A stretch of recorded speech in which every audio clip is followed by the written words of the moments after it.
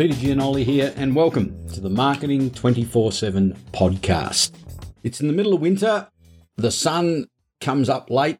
It goes down early. There's just not enough time in a day to get everything done. And it's really gotten me thinking to how life has changed over, my lifetime.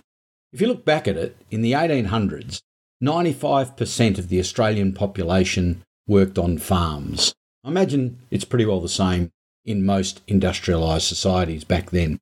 Today, however, it's 5%. Yep, the industrialisation of the nation. Today, farming itself has been industrialised, and we eat more industrial chemicals than we eat food.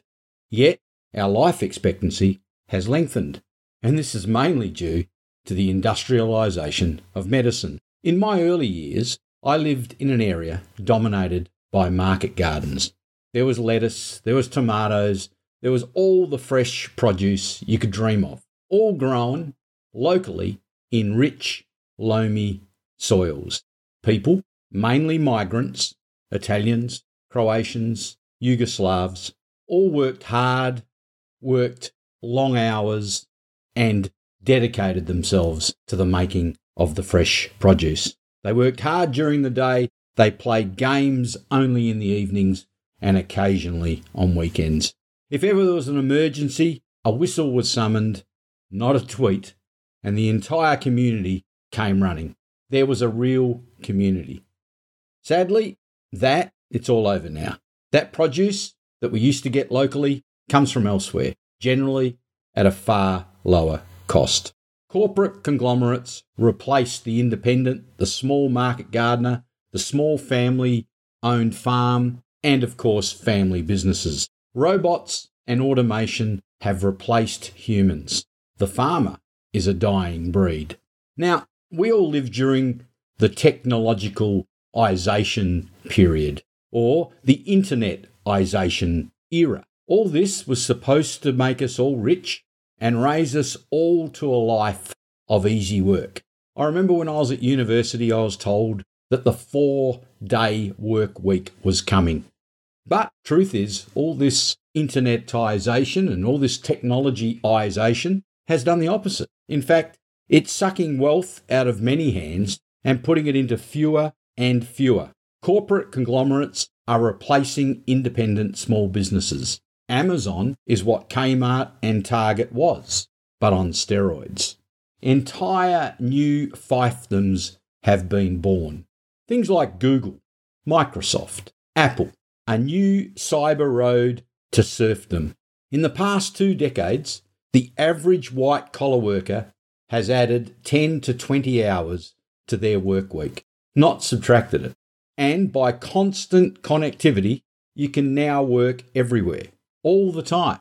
I mean, even I'm recording this podcast right now at 9:14 p.m. Same goes for blue-collar workers. Wages have stagnated, and more importantly, jobs are being erased at a 6-to-1 ratio versus new jobs created.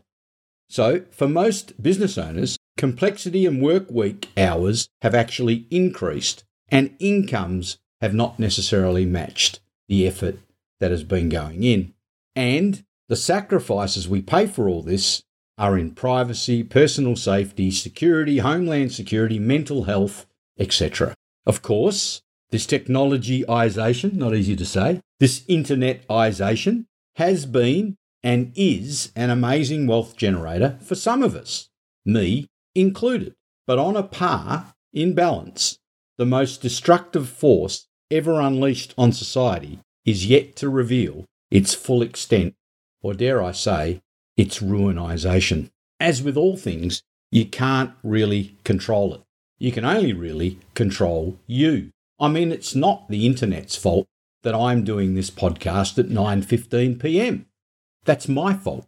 As with all things, it doesn't control you, you control yourself. Evil in any form can't exist where it is refused welcome.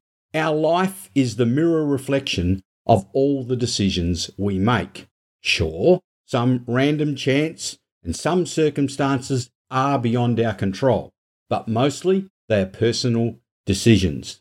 Look, a cyclone can come, but if you choose to live where cyclones are prominent or prevalent, and if you choose to live in a structure that isn't cyclone proof, well, you've dramatically affected your odds. Odds, yep, I'm not a gambler, but I do appreciate odds. You should think hard about how to lessen the odds of the bad things that are happening to you. And you should think hard about the stuff where you can increase the odds of the good things that are happening to you. And that should happen with everything you do. So the fact that I'm doing this podcast at 9:17 p.m. now is because basically I procrastinated all day and didn't get around to it.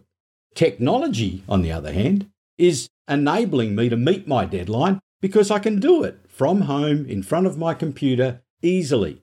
Back in the old days, I would have had to go all the way down to a radio station, use their studio and do their podcast. Couldn't procrastinate then because I had an appointment. So let's finish up with this saying. A hammer can be a very useful tool, or a hammer can be a very dangerous weapon. And neither of those choices is up to the hammer. Think about it. How do you use your hammer? As a useful tool or a dangerous weapon? I'm Peter Giannoli. This is Marketing 24/7, the podcast. Speak again soon. Bye for now. If you have enjoyed this podcast and would like to have more sales and marketing 24/7 information wherever you go, then I'd love you to download my new free Marketing 24/7 app. My Sales and Marketing 24/7 mobile app is now alive and well, and I'm now in a position to invite you into its orbit. In it, you'll find heaps of free resources and training, along with some of my best ideas and strategies. Over time, I'll also be making all of my training courses available in this mobile app format, as I know a lot of you are glued to your mobile and would enjoy learning things in whatever the strange places there are that you take your mobile with you.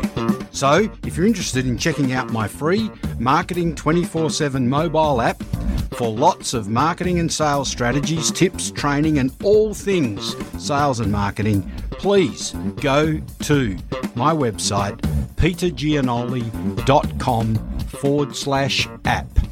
That is petergiannoli.com/app, being APP. Download the app and all the information will be yours.